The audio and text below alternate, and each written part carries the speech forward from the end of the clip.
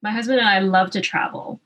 And what we have started doing is buying a book that's representative of the place that we went to. Welcome to Keep It Fictional, a weekly podcast for book lovers by book lovers. Build your to-be-read list with Sadie, Liz, Virginia, Fiona, and Corrine from the Port Moody Public Library. Warning, this podcast contains strong opinions and may cause an increase in your library holds list.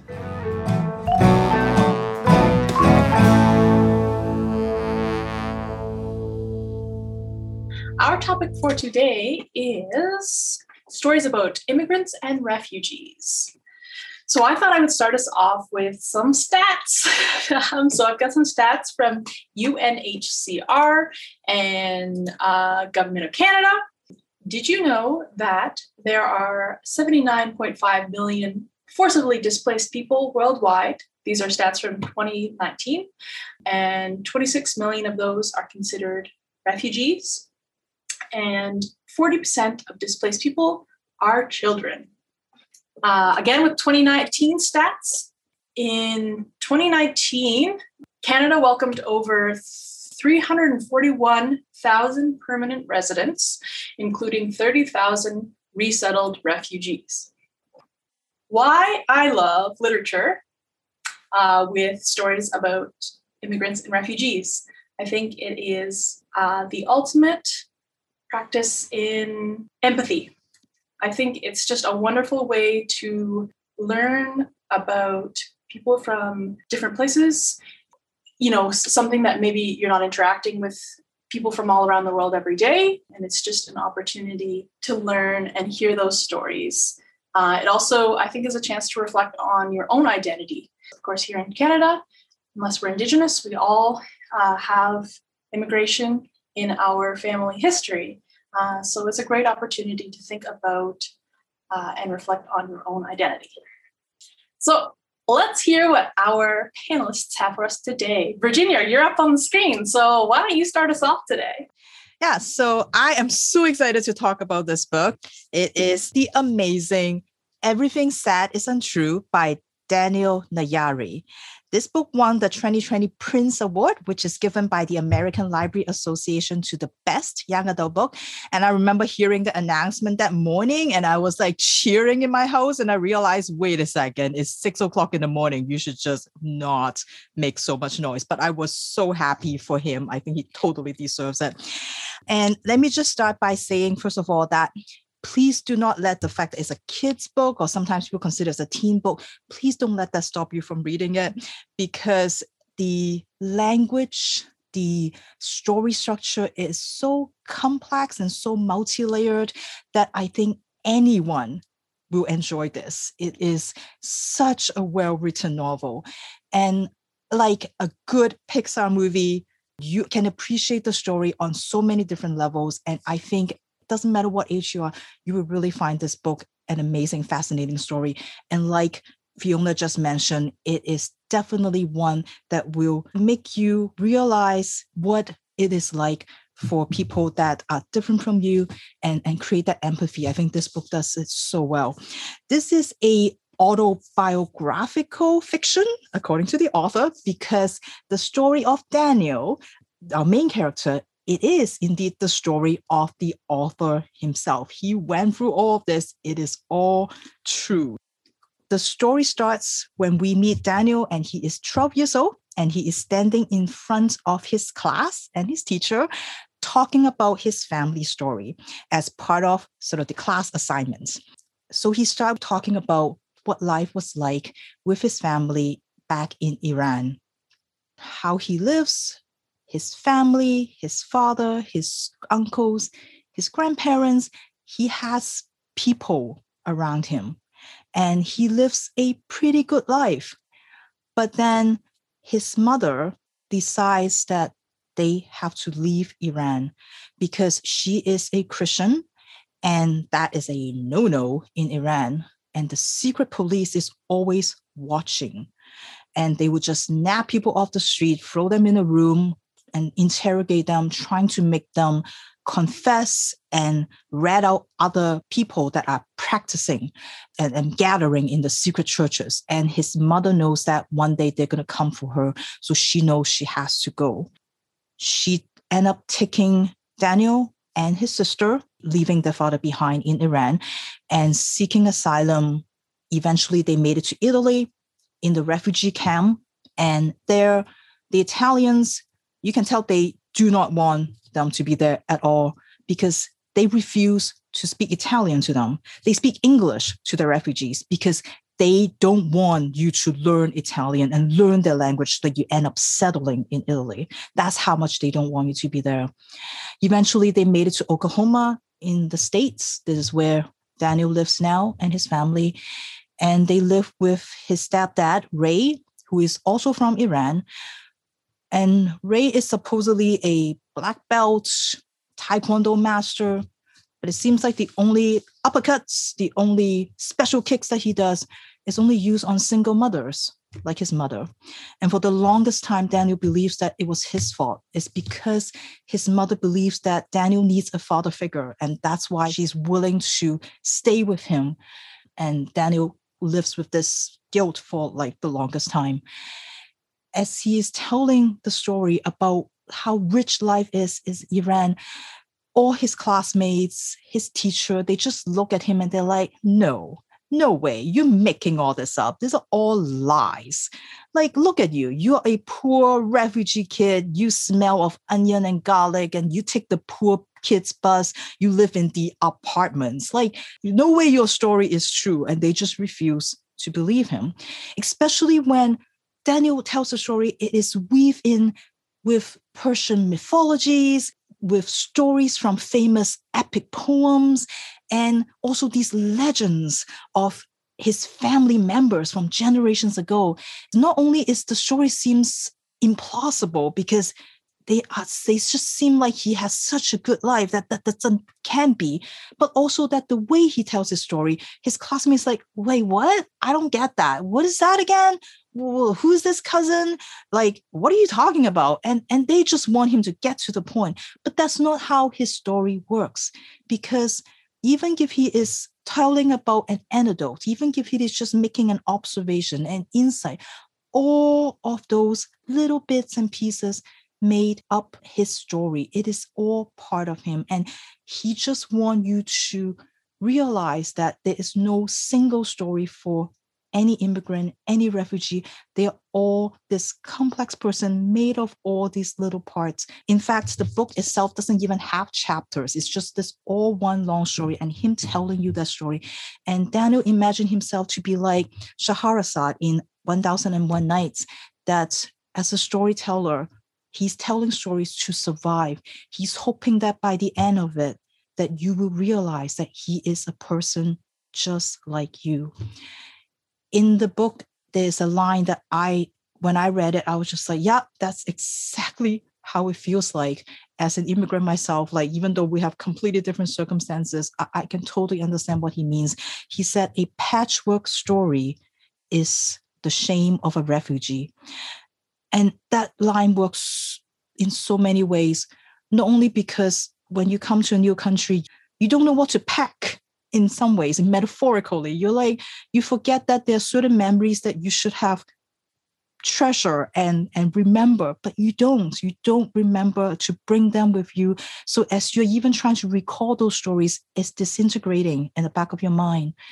Not only that, your family is disconnected from the line of your other family members and from your family friends. You're alone. And so when you're trying to figure out, say, I wonder what happened, what's my parents' life like? And there's no uncles there to tell you, back when we were kids, this is what we do. There's none of that. Nobody is helping you remember.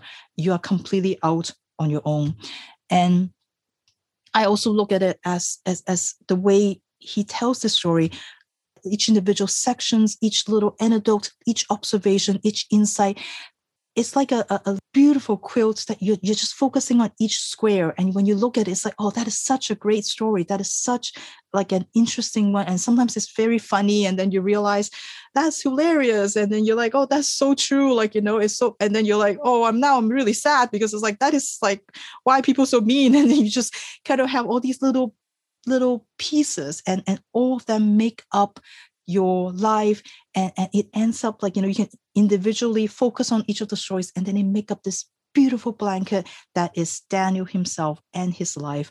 And you can see I actually, Corinne, again, I bought this book. I don't usually buy books after I read them, but I bought it just because I want to be able to savor all the little pieces. I just want to pick it up one day and just read a little bit and just like enjoy it and sit with it and think about it. And this is the kind of book it is. It's just every single sentence is so, it all contributes to that bigger story, and all of it is needed because Daniel, like any person, is complex. There is a lot more to him than just that one story that you may think of as a typical immigrant, a typical refugee story. So it's such a beautiful book. I really urge everyone to read it. I love this so much. Again, it is Everything Said is Untrue by Daniel Nayari. Thanks, Virginia. I feel like that book just shot to the top of my to read list. That sounds fantastic. Right. I'm excited because I don't actually know what anyone picked today. So Sadie, what have you got for us? Yes, so the book that I picked today, I know Fiona has talked about this author, I believe, on our book chat before, I believe Pride. So this is a book by Evie Zavoy, and it is called American Street. And it tells the story of Fabiola, and Fabiola is a 16-year-old from Haiti, from Port-au-Prince in Haiti. And the book starts off with her and her mother in an airport on their way to Detroit. And they're in New York, and Fabiola is now alone. And she's not quite sure how this happened. One second, her and her mother were together. They were ready to go through customs, go through immigration, and get on the plane to go and stay and live with her aunt and her cousins in Detroit. And then before she knows what happens, her mother is taken and she is alone. Now, Fabiola was born in the States. Her mother made sure that she was born in the States, so she is allowed to come into the country. But what she soon learns is that her mother is not, and her mother has been detained. She gets on the plane to Detroit because she doesn't really know what else to do. She has no family in New York. She has no one that she can contact. Her only connections are her family in Detroit. So she gets on the plane. She goes to Detroit. She gets off. She gets her bags. She goes to meet her cousins and her aunts. And right away she tells them, my mom's not here. She's supposed to be here and she's not here. I don't know what to do. Her cousins, who she hasn't seen since they were babies, they quickly say that we'll figure it out. Just come back to the house with us. We're going to figure everything out. So they take her back to their house.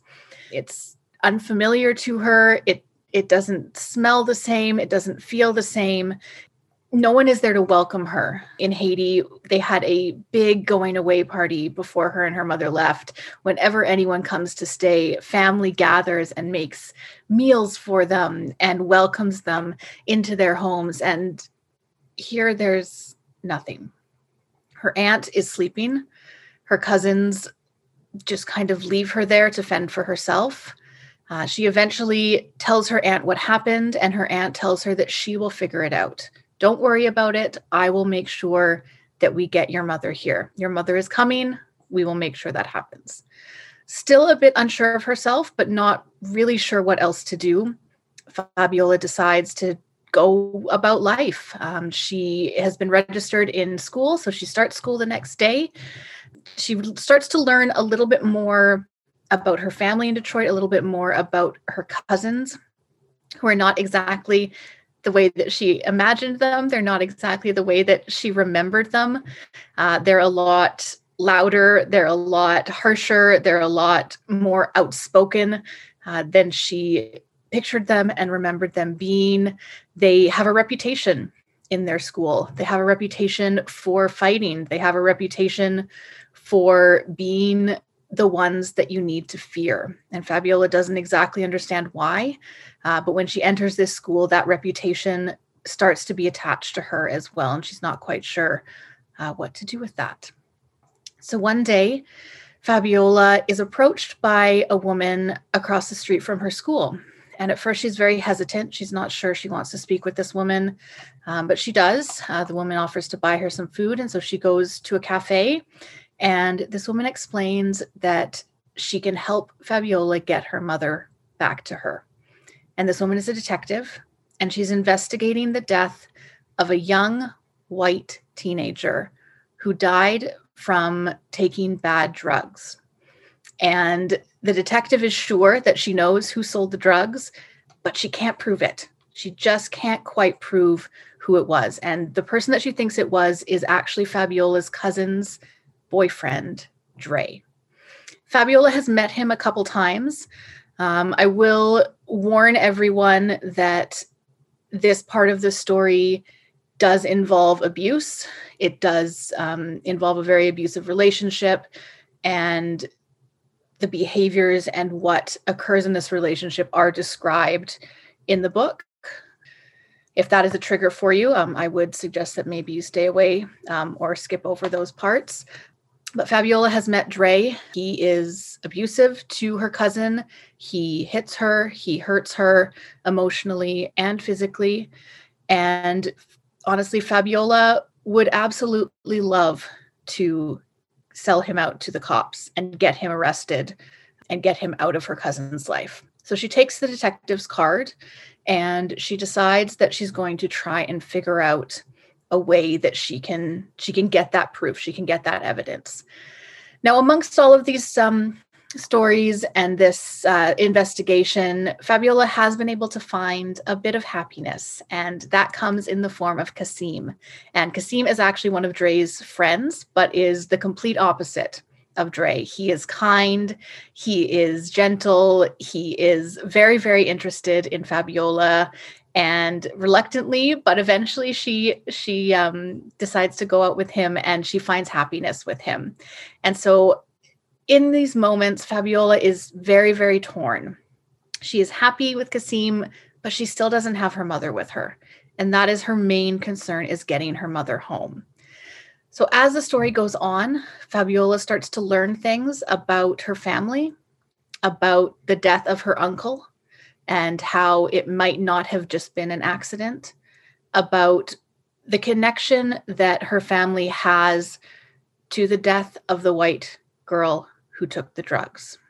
Fabiola has to make decisions, and they don't always turn out for the better. They don't always turn out the way that she wants them to.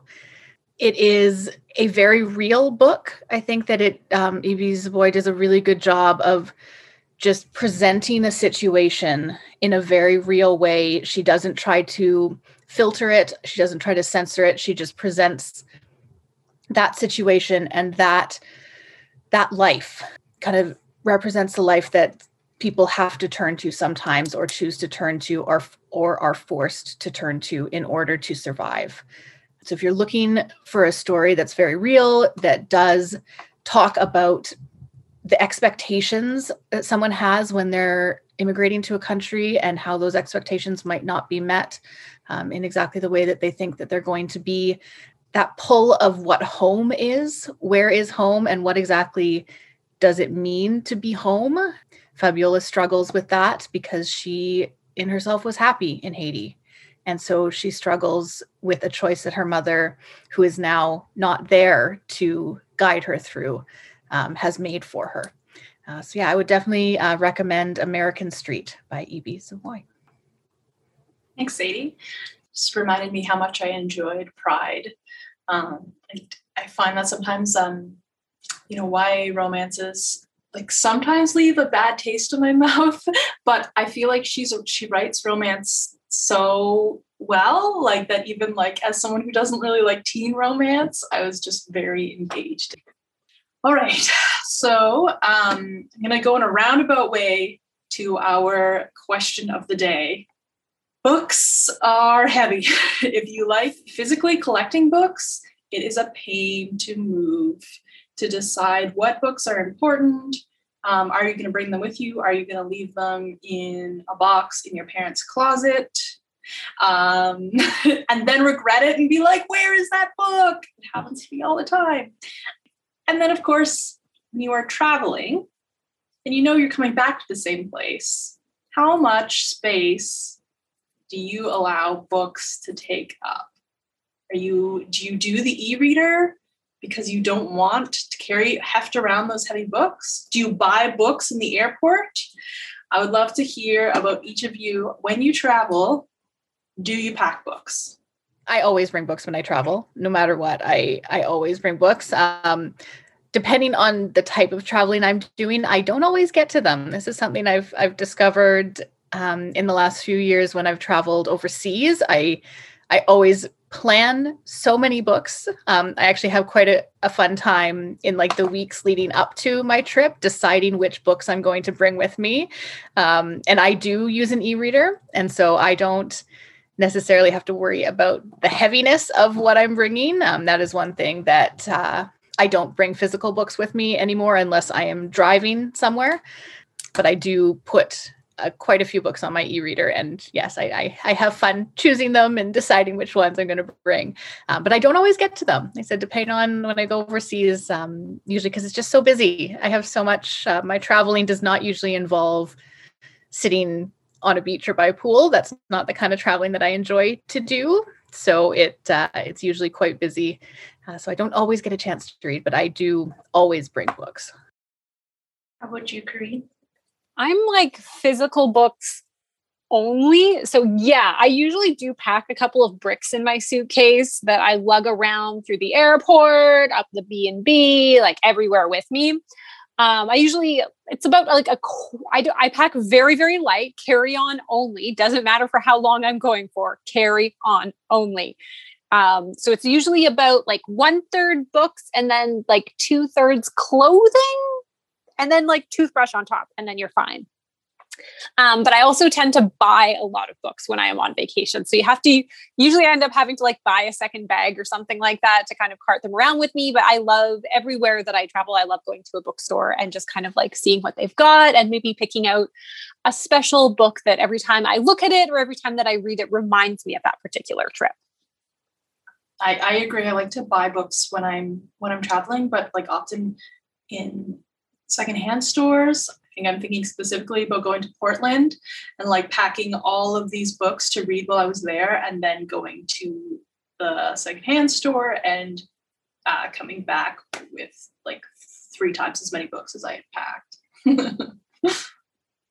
Virginia? So, I don't travel. Both my husband and I are not travel people, so we don't travel. So this is not really a issue for most of us. If we ever go places, it's always a road trip, like so somewhere like that we can drive to. Like I don't remember the last time I took a plane. It's been years. So yes, but that definitely for any road trips. And we always do we basically go travel is about the road trip itself. And then when we get there, it's whatever, it can be middle of nowhere. It doesn't matter to us. We do the same thing. We just, travel so that we can go somewhere to do the same thing, which is sit in the place and do nothing, so that's basically what it is. So yes, we do pack books. Definitely having an e-reader, super easy, super, convenient. But, we do pack quite a lot of books because we're also very light travelers. We don't really need a lot of clothes or anything like that. So it's very much filled with books. And just like you, Fiona, part of the trip usually is before we go on the trip is to look up where the used bookstores, in that whatever city or whatever town it is. So that's usually what we do. So yes, we do go and find treasures in the used bookstore. So that's what we will end up doing. So generally come back with more books than I left with. So yeah. I'm so glad you two found each other. I know, right? Because it would be very complicated. If one of us really like to travel and the other one doesn't, that it won't work. So it's 2 kindred spirits. What about you, Liz? Is your bag filled with books? Not going. Well, filled with books in the e-reader that, like Sadie, I may or may not get to at all. And that's mostly during the travel part of it, to and from. Not really so much during the trip. Yeah, but coming back, though, that's a different story. So my husband and I love to travel. And what we have started doing is buying a book that's representative of the place that we went to. So individually, before we met each other, we had each bought books during separate travels from Southeast Asia, for example. So when I was in Angkor Wat, I bought a book about all of the ruins and the buildings in Angkor Wat.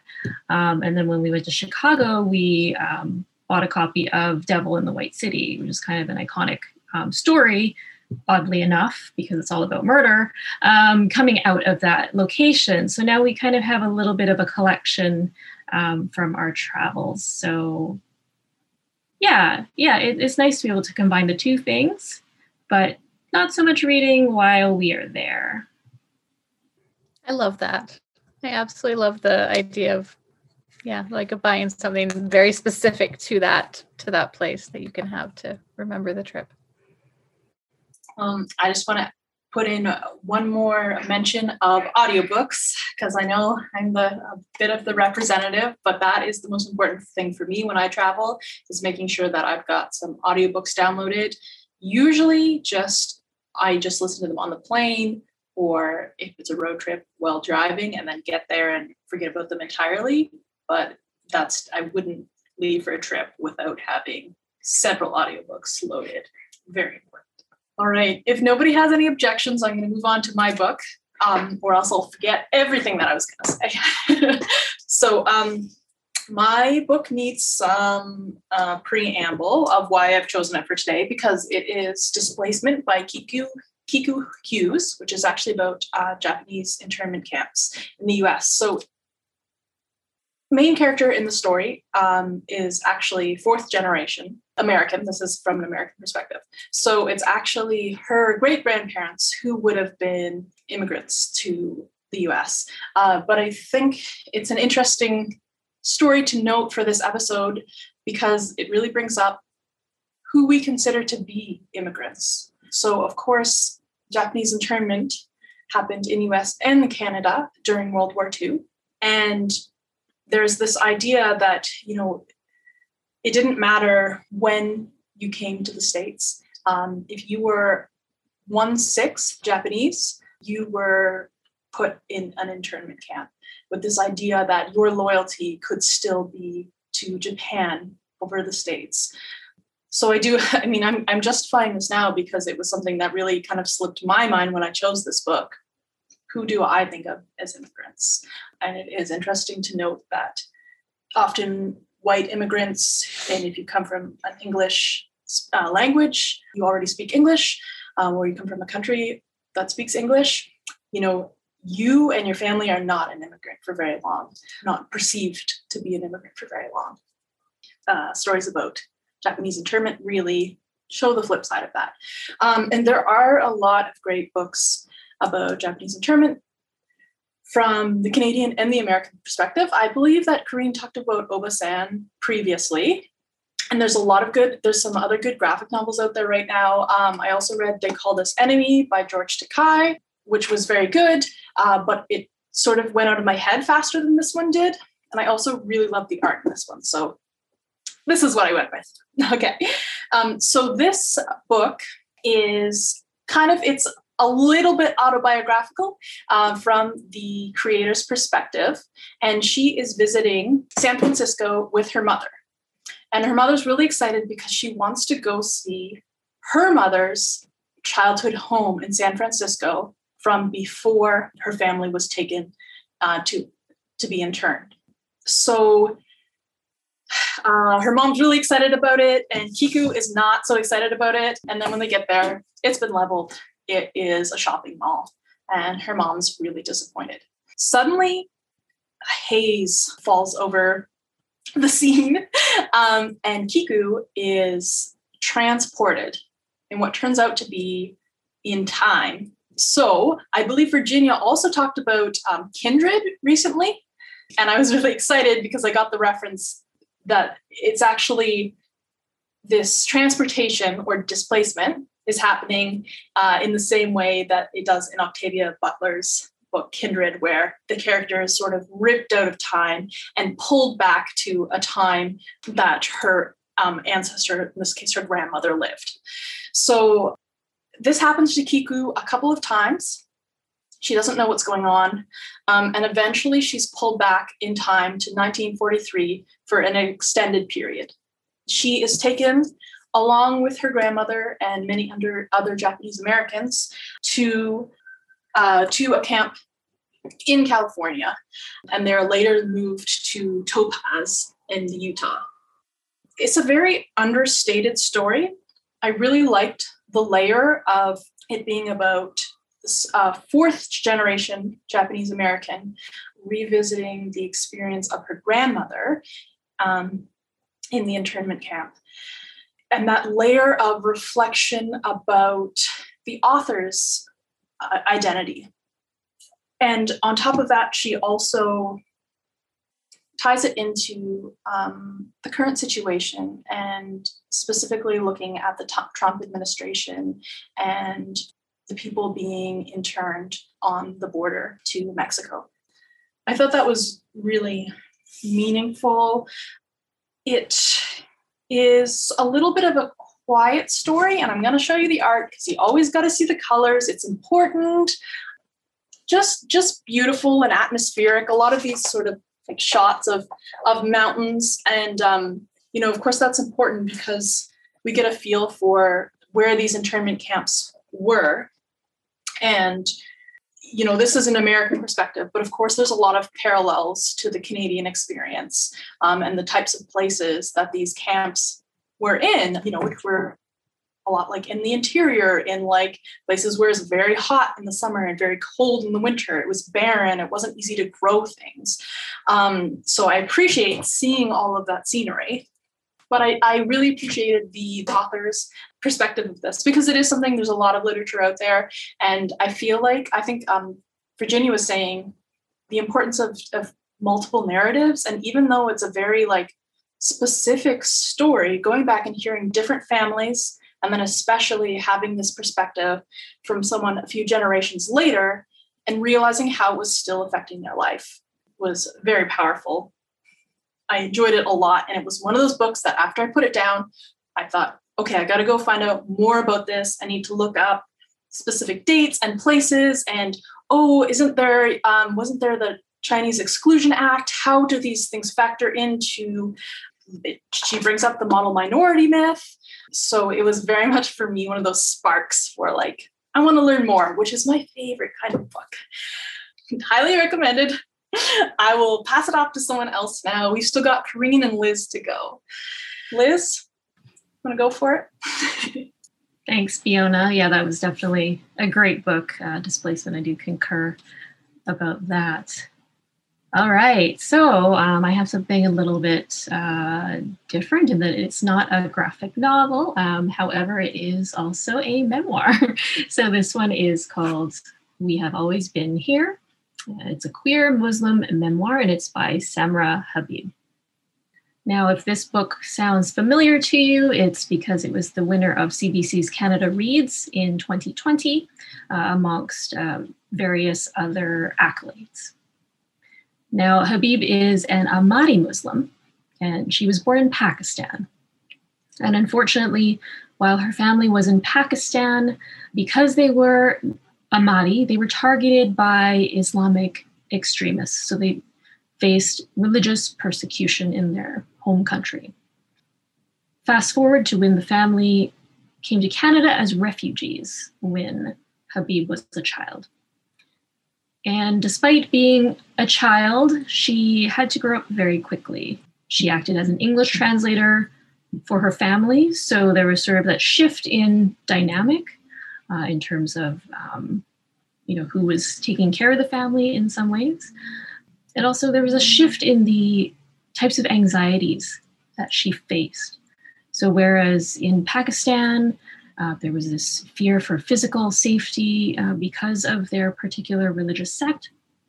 And now that they became refugees in Canada, they faced poverty, still a pervading sense of otherness, in that they didn't look like the other people in the community, Toronto in this case, in which they lived. And as well, anxieties that came from Habib's culture. So her mother wanting to provide for her child as best a future as she could. She went with what she knew as a mother and as part of her Pakistani culture. And she had arranged a marriage for Samra to a cousin in order to please her mother and her family and do what she thought was best. Despite not wanting to marry this person, Samra did enter into this marriage when she was actually still in high school.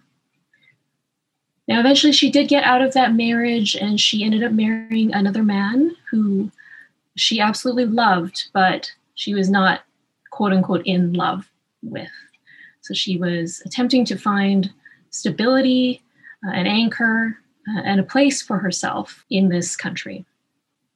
Now, the subtitle, as mentioned, of this book is A Queer Muslim Memoir. So not only was Habib coming to terms with being a refugee in Canada and dealing with cultural otherness, but she also felt a displacement with her own identity on a sexual level, as well as on a religious level. Now, she talks in the story about growing up, moving past her teenage years, moving past the arranged marriage and her other marriage, and reconnecting ultimately with her Muslim identity.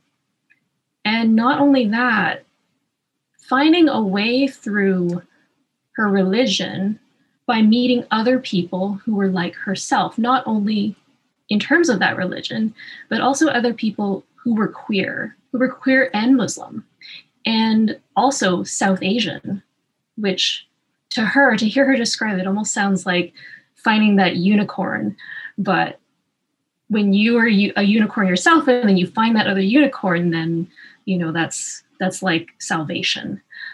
So as a result, she ended up coming to terms with her own personal identity. So on a religious level, on a sexual level, and also coming to terms with her autonomy as a woman, as a human being, which is just such a beautiful thing. And the way that she wrote this book was very, very direct. It wasn't flowery, and yet there was a beauty in the way that she sparsely uses her words to tell her story.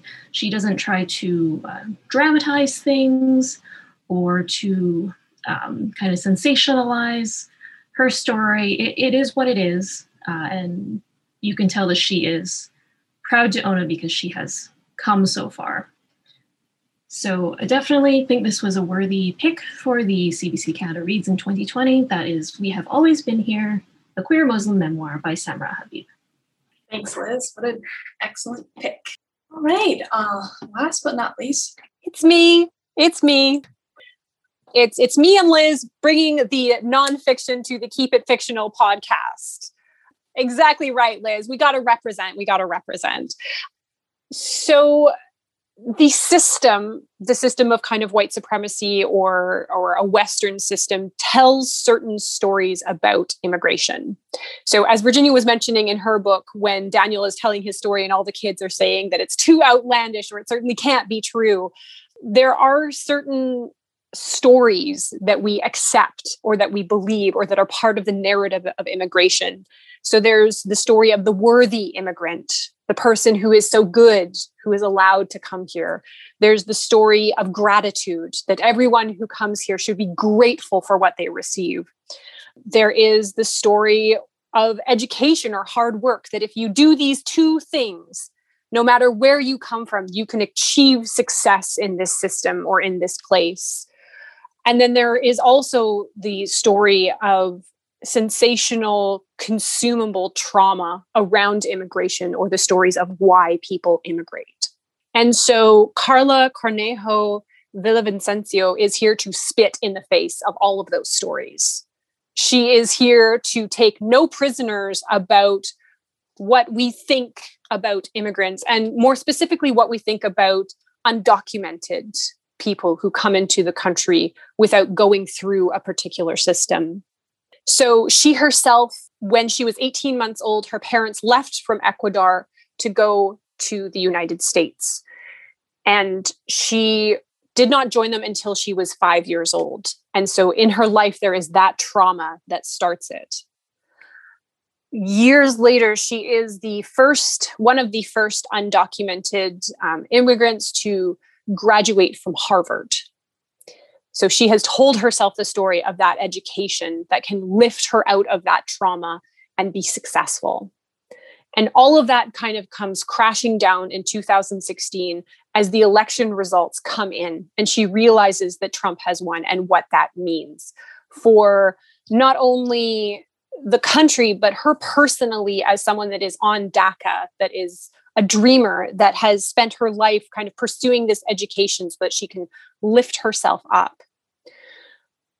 What she does is, on her hand in Sharpie, she writes down the number of her immigration lawyer and sets off on a cross-country journey through the United States to look at the lives of undocumented Americans. What follows is what Andrea González Ramirez calls an immigration punk manifesto.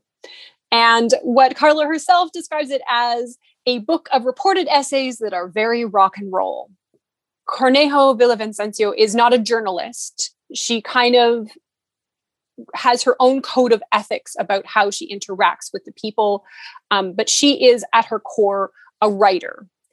And so as she approaches these stories or approaches these people, she comes at them with so much empathy and heart. She isn't there to be an impartial viewer trying to tell a narrative that would feel good for white readers. She is there to empathize and show you that these are all human beings. And the places that she goes and the stories that she tells kind of show you just how broken this system is. She's not interested in why these people came to America. She says that's boring. She's here about what happens when they get here and what's their experience. And so she highlights a couple of heartbreaking stories. She goes to New York, where she talks with the undocumented workers who were recruited to clean up Ground Zero after 9/11, but because they were undocumented, did not get access to the healthcare, nor did they get access to the mental health services that they required afterwards. She goes to Miami, where she enters into one of the botanicas, which have medicinal herbs and potions for the people there. And that is because they cannot have access to any other healthcare providers because they are undocumented. She goes to Flint, where she learns that in order to get the life-saving water that you need, because the tap water is contaminated, you will need state ID. And it kind of goes on where she travels to these different places, becomes involved in the community there, and tries to bring their story to light, that these are people, that they are trying to survive, and that the system both needs them and is stacked against them, and that there is no getting out of that. It is a challenging read. It is difficult to have all these injustices put so bluntly, and to kind of, again, peel back that lie of what the system tells us of what immigration should be like and who immigrants are. The book is called Undocumented Americans by Carla Cornejo Villavicencio. And I think it is, if the purpose of reading is to kind of build empathy and understanding, I think it is unmissable. It is unmissable because she has no holds barred to tell you about the reality of it is, and the reality of her own experience. So yeah, I would highly, highly recommend picking it up. Thank you so much, Corinne. And thank you too for bringing in that piece about undocumented immigrants, because, when I talk about things like stats and stuff, those are the stories that get missed. And yeah, that's my own bias as well to miss that. And not just in America, but here in Canada as well. If we think about temporary workers and their experience here, it's all part of that. Yeah.